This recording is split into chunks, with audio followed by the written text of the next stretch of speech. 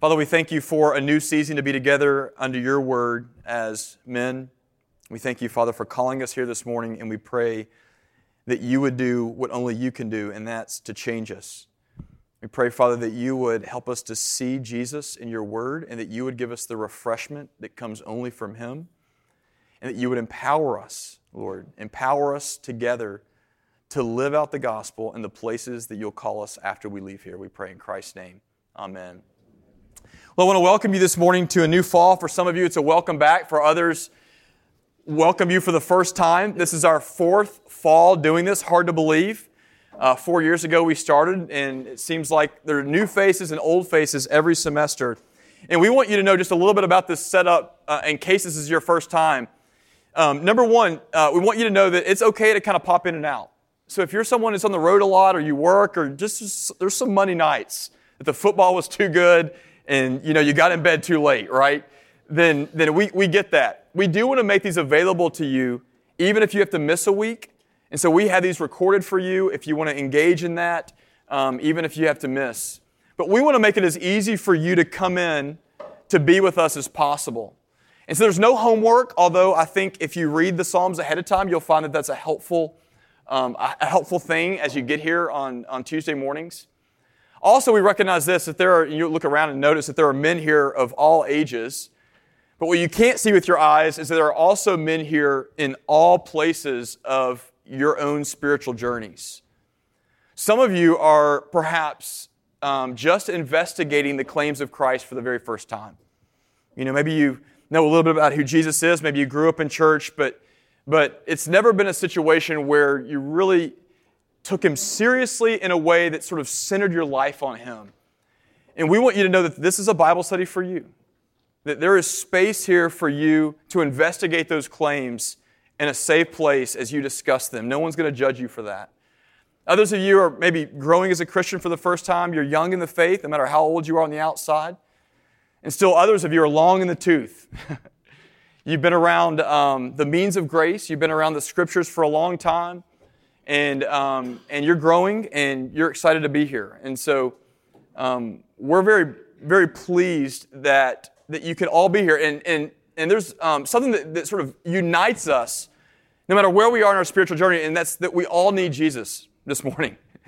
We come here every Tuesday morning, and we have a common need for God to speak to us through His Word and for His Spirit to bear down on the questions and doubts and struggles that we face as men.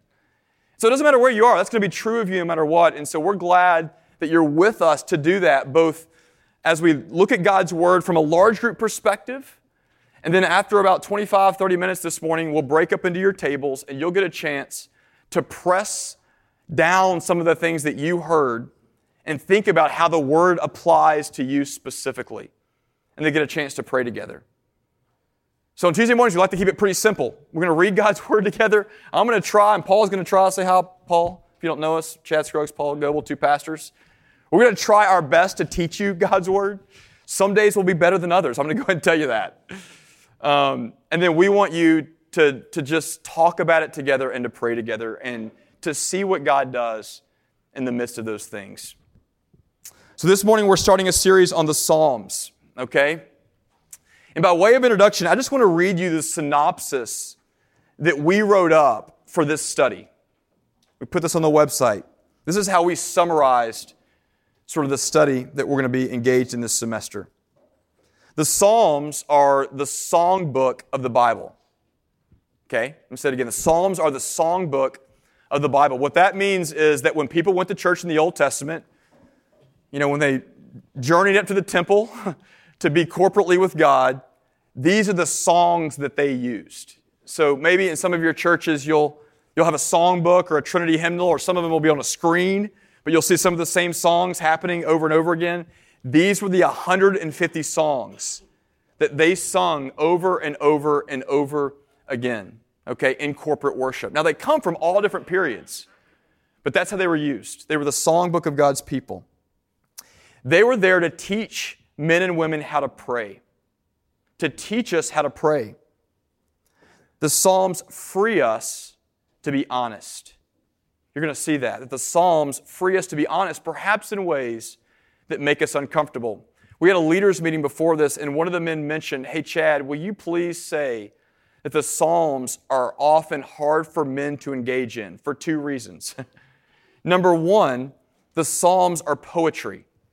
And sometimes men don't like poetry, maybe. They want, maybe a little bit more exact, precise language, bullet points even. You don't get bullet points.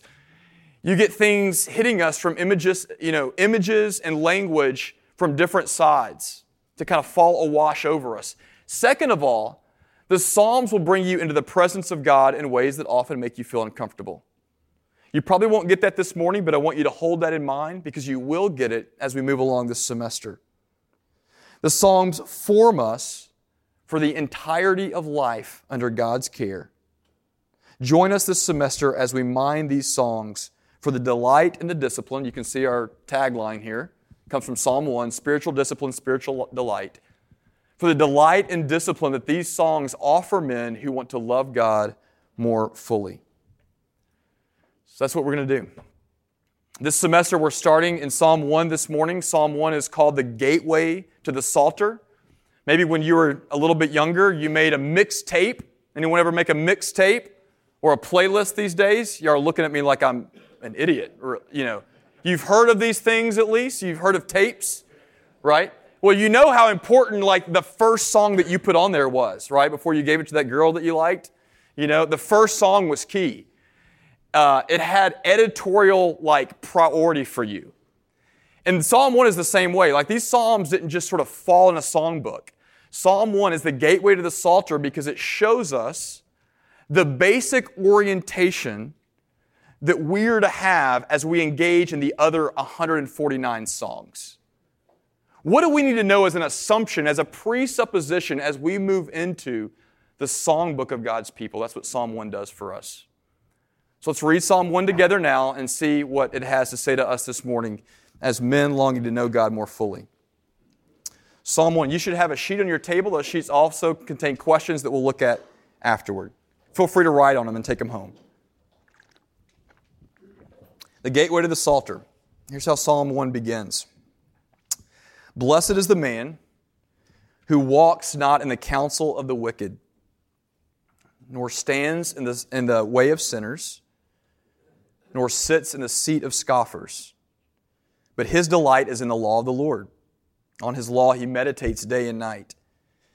He is like a tree planted by streams of water. It yields its fruit in its season. Its leaf does not wither. In all that he does, he prospers. The wicked are not so, but are like chaff that the wind drives away. Therefore the wicked will not stand in the judgment, nor sinners in the congregation of the righteous. For the Lord knows the way of the righteous, but the way of the wicked will perish. This is God's word for us. This summer, we take a vacation every summer, about 4 in a row now, to the mountains of North Carolina. Those are I grew up in Middle Tennessee and Nashville, went to school in East Tennessee. Those mountains are where I learned to ski, where I learned to fish, a lot of different things, and so those feel like home to me. So we took our vacation this summer, and I was intent on taking my oldest son, who's 10 years old, fly fishing for the first time. Okay, I had dreamed about this day since he was born, right? And I am not in any way an expert. I've been fishing for about 15, 20 years, not regularly, but I am an expert at knowing when to get a guide. I am an expert at having the humility to have someone tie my flies on for me, without a doubt, okay? And so I called 2 years ago and said, look, I want to take my son fishing. They were like, hold on, he's 8, give us 2 more years. And so I called back, he was 10, so we took him this year.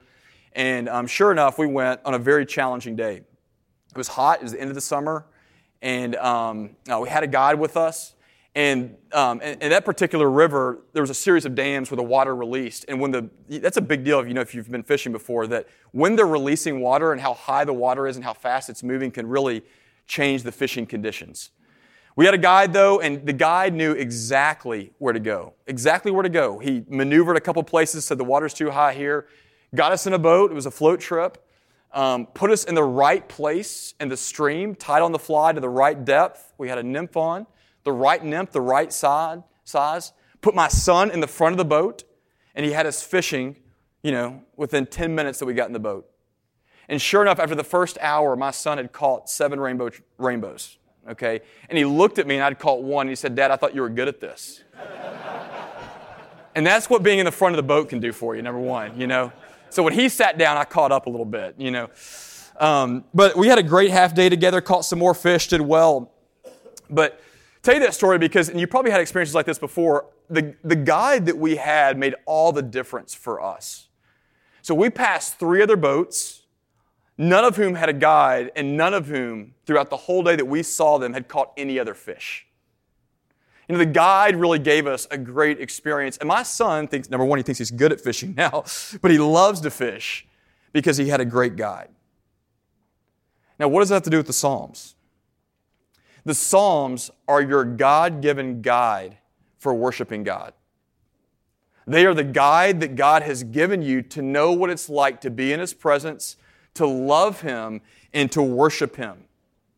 These are the songs that God has given us for knowing how to traverse the landscape of His presence, how to understand the ebbs and flows of our own hearts, and how to see things and enjoy things that we would never see and never enjoy and never experience if we were left to ourselves. Simply put, we have the Psalms because we need a guide to lead us into the presence of God, and that's what these 150 songs help us to do. This morning, I want to give you 3 big ways that this happens, okay? 3 big ways this morning that the Psalms serve as a guide to help us love and worship God. So if you're note takers, here's sort of the big 3 rocks that I want you to see. Number 1 is this. The Psalms show us that worshiping God is a diverse experience. This is really important. I'm going to tell you why this is important in a second. The Psalms show us that worshiping God is actually a very diverse experience. Second, I want you to see this morning that worshiping God, the Psalms show us that worshiping God requires discipline. Worshiping God requires discipline on our part. And the last thing I want you to see this morning is that worshiping God, the Psalms teach us that worshiping God brings deep delight to us and fruitfulness. Worshiping God brings deep delight and fruitfulness to our lives. That's by way of overview of the entire Psalter through Psalm 1.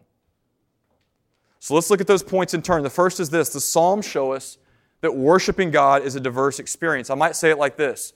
Worshiping God, loving God, knowing God, life with God, however you want to characterize it, is a many-sided experience. And here's what I mean by that. If you read the Psalms, what you're going to get a sense of is that the authors demonstrate an emotional and spiritual range that includes almost everything you could think of as a man. In the Psalms, you'll find that the authors demonstrate an emotional range and a spiritual range that includes almost anything that you can experience as a man. So you'll read the Psalms and you'll notice that sometimes the authors are really happy. And sometimes they're enthusiastic and sometimes they are filled with faith. But just as often, I would say this, I'd say more often, you're going to read the Psalms and you're going to find here men who are filled with doubt, men who are assailed by guilt, men who wonder out loud in prayer and in worship if God is still for them and why He allowed something to happen that was tragic that He could have prevented. Here are men and women in the Psalms that evidence signs of depression, of anxiety, of fear, even of apathy. These are real people, and what God is saying to us through these real people and the variety of their real struggles is that you as a man can come to Him just as you are. In all the variety of your own spiritual and emotional range in this moment, there is not a single recipe or a single emotional state that you have to get to in order to worship God. He is available to you as you are. Heard a little parable years ago that stayed with me. It struck me. It goes like this. The devil was walking along with one of his cohorts, one of his companions. So imagine that. Devil walking along with one of his cohorts. And they saw a man ahead of them pick up something shiny. And the cohort asked the devil, what did he find? And the devil responded, he found a piece of the truth. And the cohort said, well, doesn't it worry you that he found a piece of the truth? The devil said, no. It's my job to make sure that he makes a religion out of it. That he takes a piece of the truth, and makes it the whole truth. Now listen to me, some of you are young dads, and some of you are grandfathers who do this. You ever watch little kids trying to play baseball? It is maddening. It really is, because they just can't get the rules. But think about how confusing it must be for them. You can run through first base and keep going. When you get to second and third base, you have to stop cold. When you get to fourth base, that's called home, right? You can run through it again. Or sometimes you have to tag someone, and other times you're allowed to step on the base. Or if there are less than 2 outs and there's a man on first and second and there's a pop fly in the infield, don't do anything about it. Just let it fall. It's an out anyway. Infield pop-up rule, right? You ever watch kids trying to get the rules of baseball? They never play the game smoothly. Why? Because they learn it in pieces. They get pieces of the truth, and until you get the whole truth of the game, you can't play the game well. It is true that as Christians, we often take a piece of the truth and hold it up as the whole truth. And in doing so, we're not allowing ourselves to play the game well. We make a religion out of pieces of God's truth. So for example, you ever heard someone say, God wants you to be happy? God wants you to be happy. Is that true? Y'all seem really confused now. Well, someone says no and someone says yes, right? I mean, you could say in the end it's true, and God knows that our happiness consists of life with Him, but there's suffering along. It's a piece of the truth that needs to be nuanced. You've heard people say that you have forgiveness in Christ. You have deep forgiveness in Christ. It's true. So you don't have to worry about how you behave. You don't have to worry about what you do because you have forgiveness in Him. That's making a religion out of a piece of the truth. Maybe you've heard someone say, if you're struggling in your walk with the Lord, if you're struggling as a Christian or someone who is thinking about Christianity, then you just need to have more faith. Yeah and no. Yeah and no. It's often that we will take something that is true in Scripture and in our quest for simplicity will reduce the irreducible complexity of life with God in a way that injures us and injures others. Now, why am I telling you that? Because the Psalms prevent us from doing that. The Psalms give us the whole range of life under God's care. They help us to see when we've only got pieces of the truth and when we've neglected other pieces of the truth at the very same time. For 10 years, I worked in campus ministry. 7 of those were at SMU, and 3 of those, that's bad math, 3 of those were at Tennessee. And often I would get students, college students, who would come to me who were struggling deeply in their faith. That was a very common, very, very common reality. And if those students grew up in church, often they would be they would come with this huge burden of anxiety. Because what they had seen in the church, modeled for them in the church, was that the normal Christian life is satisfaction with God. It's satisfaction with God, and it's progress in holiness. And it wasn't happening for them. And I would have to say, look, have you ever read the Psalms? Have you ever read the Psalms? 40% of the Psalms, 60 out of the 150 Psalms, are Psalms of lament. They're Psalms of struggle. And what they tell us is that the normal Christian life is not just one recipe. It is many-sided. It is completely normal to doubt and to struggle. And in our doubts and in our struggle to even come to God to hope for more. The Psalms will lead us into a full experience of God. And they will lead us into the many-sided reality of what it is like to be under His care. That's number one. Second thing I want you to see this morning is this. The Psalms show us that worshiping God requires discipline. Worshiping God requires discipline. So I was with the leaders earlier this morning, some of our table leaders, and I asked them what they thought of when they heard the word discipline. And someone said negative. Negative. Others said intentional, others said effort. You get the idea that discipline implies an intentionality, a structure. It's something that what? You have to do. Now, if you're married, you'll notice that the vows that you said on your wedding day had nothing to do with your emotional state. You ever notice that? That vows are disciplines, they're commitments to act. So you didn't get up there and say, look, I promise to love you and never forsake you as long as I like you. Or as long as I have warm feelings towards you. No, I promise to do that regardless of how I feel. And that is the essence of a discipline. A discipline is doing something, engaging in something, saying yes to something, regardless of how you feel in the moment. Now, I want you to notice in Psalm 1 that the psalmist here really sort of gets at two disciplines, I think. But the psalmist engages in something, he says yes to something, and he says no to something. What does he say no to? Look at Psalm 1 here. What does he say no to? Verse 1. It says, he walks not in the counsel of the wicked, nor stands in the way of sinners, nor sits in the seat of scoffers. So how would you characterize this? What has he said no to? Wickedness, okay. Anyone else? What has he said no to? What do you think? Sinners, okay. Yeah, so he said no to, good. He said no to being in the company with bad people.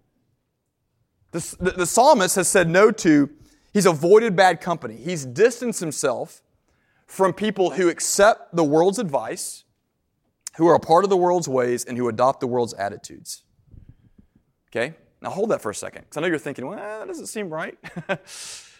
So you ever heard the saying that you are the average of the 5 people you hang around most? You ever heard that before? You're the average of the 5 people you hang around with. It's scary for some of you right now as you're thinking about the 5 people you hang around most. You're the average of the 5 people you hang around most. You know, it's like this sort of, I heard, there's a guy named Tim Ferriss. Some of you know who Tim Ferriss is. He uses that all the time. It's getting passed around a lot right now. That's old proverbial wisdom. The Proverbs say that over and over again, that you are a man who becomes who you do life with. That the choices that you end up making in life will be affected by the company that you keep. Right? And you say, well, aren't we supposed to hang around with all sorts of people like Jesus? The answer is yes. You are supposed to be around and hang around all people, but this is a warning against the belief that you are strong enough to make wicked people your closest confidants, and to overcome their impact on you.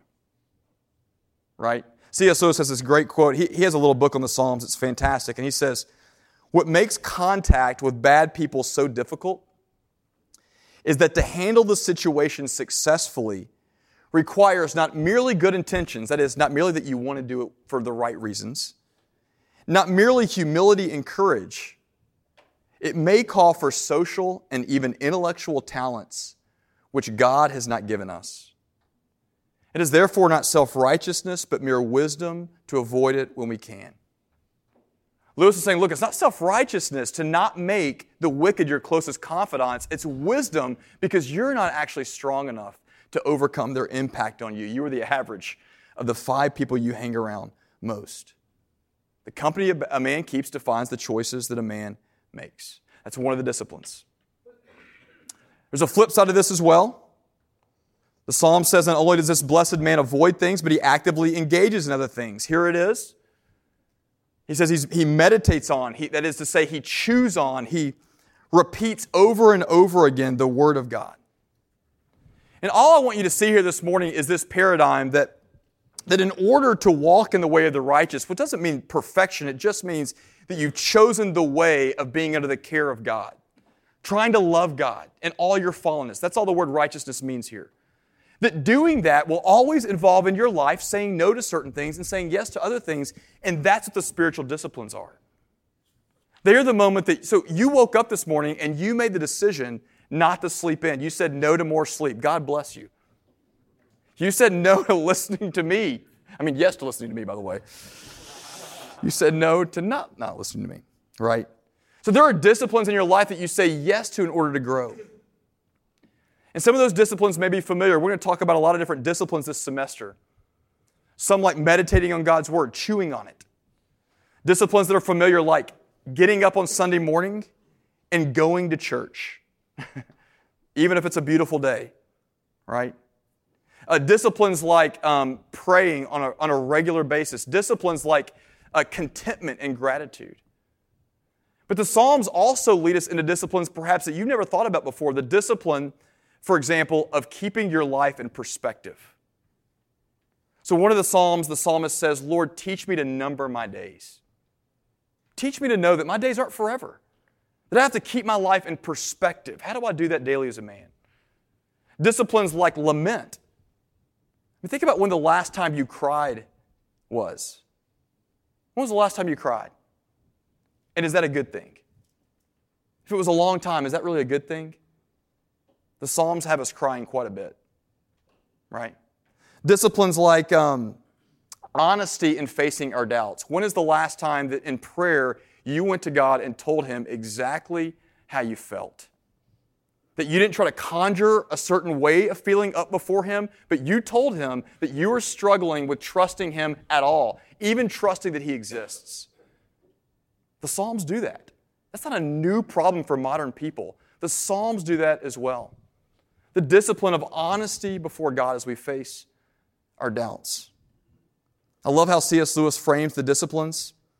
He says this, he says, when we carry out our religious duties, we are like people who are digging channels. You get that image? Digging channels or digging ditches or digging canals. We are people who are sweating and who are working, he says, in a waterless land. In order that when at last the water does come, our hearts will be ready. The spiritual disciplines, your religious duties, you getting up in the morning and coming to Bible study and talking around your tables, you are digging channels in a waterless land so that when God does choose to bring refreshment into your life, your hearts will be deep and ready to receive all of it. That's what the disciplines do for us. The Psalms will guide us into those. Last thing I want you to see this morning is that the Psalms show us that worshiping God does actually bring us deep delight and fruitfulness. Deep delight and fruitfulness. Look at verse 3 with me. Verse 3, the psalmist writes, He is like a tree planted by streams of water that yields its fruit in its season, and its leaf does not wither. In all that he does, he prospers. It's a vivid image. Here's the impact of poetry. When you read that, does it make you want to be like that man? When you read that, does it make you want to be that man? Do you want to be a man who is thriving, who is alive, who is well-watered, who is nourished, who bears fruit? The answer is absolutely. Now contrast that with the wicked. The wicked are like chaff. What was chaff? It was the debris that came from harvesting that the wind would just carry away, which meant it had no consequence, no impact on the land of the living. The tree versus the chaff. And what the psalmist is saying is, look, your affection should long to be this person. And the psalmist is also saying, look, if you stay with God, if you live with Him, if you worship Him at some point, even if it's not immediately, God will water you. He will plant you next to the streams of living water, and He will bring the deep delight and refreshment that you have expressed to Him over and over and over again in His presence. There are two main things that are going on in the Psalms, okay? One is, and it's a juxtaposition, one is the fact that we are encouraged in worship to express to God our deepest desires, to be honest, to come to Him with exactly who we are. And the second is that as we do so, we are affirming that God is the one alone who can meet those desires. That He is the one that has the answer for all the questions that we find arising within ourselves. What the Psalms are teaching us is that it may not be at the moment that you cry out. It may not be at the moment that you ask or when you think you need it most, but that God Himself will provide. He will plant you by the streams of living water, and He will, in the end, make you happy like the blessed man here of Psalm 1. I want to close this morning by a heavy dose of C.S. Lewis, but just by an image that he gives us in one of his Narnia books. Okay? So, the book is called The Silver Chair. And there's an episode with a young girl there, a character named Jill. And Jill is in the woods. She's found herself in this strange land, and she's dying of thirst. Right? She's in a strange land in the woods, and she's dying of thirst. And finally, she comes across a stream, a place to drink. But instead of rushing forward to run and to drink, she notices that a lion is lying on the other side of the stream, and so she pauses and stops in her tracks. And there she is, paralyzed, trying to decide what to do, and the lion speaks and says to her, "If you're thirsty, you may come and drink." Now, if you've read the books before, now Jill doesn't know this, what you know, but the lion is the great king of Narnia, Aslan. He's good. And he's welcoming her to come and drink. And she looks around, wondering who's spoken. And the lion says again, "If you are thirsty, young lady, you can come and you can drink." And Jill realizes for the first time that a lion is speaking to her, and that kind of freaks her out. And then the lion says again, "Are you not thirsty?" And Jill says, "I am dying of thirst." "Well, then drink," says the lion. "Will you promise," she says, "will you promise not to do anything to me if I come?" And the lion says, "I make no promises." Jill says, "Do you eat girls?" And the lion says, "I have swallowed up girls and boys, women and men, kings and emperors, cities and realms." Jill says, "I dare not come and drink." And the lion looks at her and says, "Then you will die of thirst." "Oh dear," said Jill, coming another step nearer, "I suppose I must go. I must go and look for a different stream then." To which the lion replies, "There is no other stream." That could be the subtitle for the book of Psalms. There is no other stream. There is no other stream. The Psalms will show you the many-sided reality of human longing. And then it will tell you over and over and over again that you can look for another stream, but there is no other stream. And in the New Testament, that journey gets filled out. You see, in Luke 24, after the resurrection, Jesus has this little Bible study with his friends. And in the Bible study, he takes them through the Old Testament, the only Bible they had at the point, and he says, "Look, I've come to be the fulfillment of the law and the prophets," and guess what else he says? The Psalms. "I have come to be the fulfillment of the Psalms." Jesus, he says, "I am the fulfillment of all that you've ever read in those songs." So not surprisingly, you'll find that Jesus quotes the Psalms more than any other Old Testament book in the Bible. The Psalms were Jesus' own prayer book. They were the book of his devotion and maturity. They were the book in which he engaged in to understand his own identity and mission.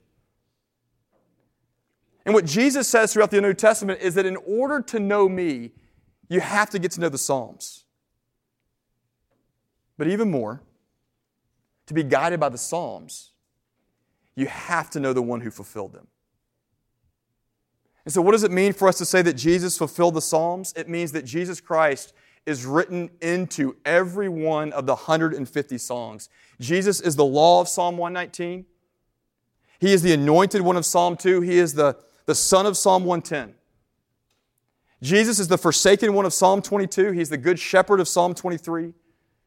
He's the steadfast love of Psalm 33, the fortress of Psalm 46, the rock of Psalm 61, the city of Psalm 132, the unity that we dwell in as brothers together of Psalm 133. He is the song of 149. He is the sanctuary of Psalm 150. And He is the stream of water here in Psalm 1. What Jesus is saying to us is that in all of your songs, in all of your singing, in all of our songs as God's people, in all the happy ones, and the sad ones, and the dark ones, and the hopeful ones, in the many-sided reality of your soul and experience, All of that is met by the many-sided grace and truth of Jesus. If you are thirsty, come and drink. There is no other stream. Happy is the man. Let's pray. Father, we thank you for our time this morning. Thank you for this book that leads us to know you and to know ourselves better, perhaps, for sure. And we pray, God, that as we journey together this morning and as we journey together this semester, that you would lead us into the stream that can satisfy us. You would lead us to Jesus, who would give us what we need. Father, we pray that you would make us men like this, men who say yes to the right things, who say no to the wrong things, men who depend on you as we dig channels in a waterless land for you to come and fill us. So, Father, we pray for that. We ask for your help. We pray in Jesus' name. Amen. So take time now at your tables to just think about Psalm 1.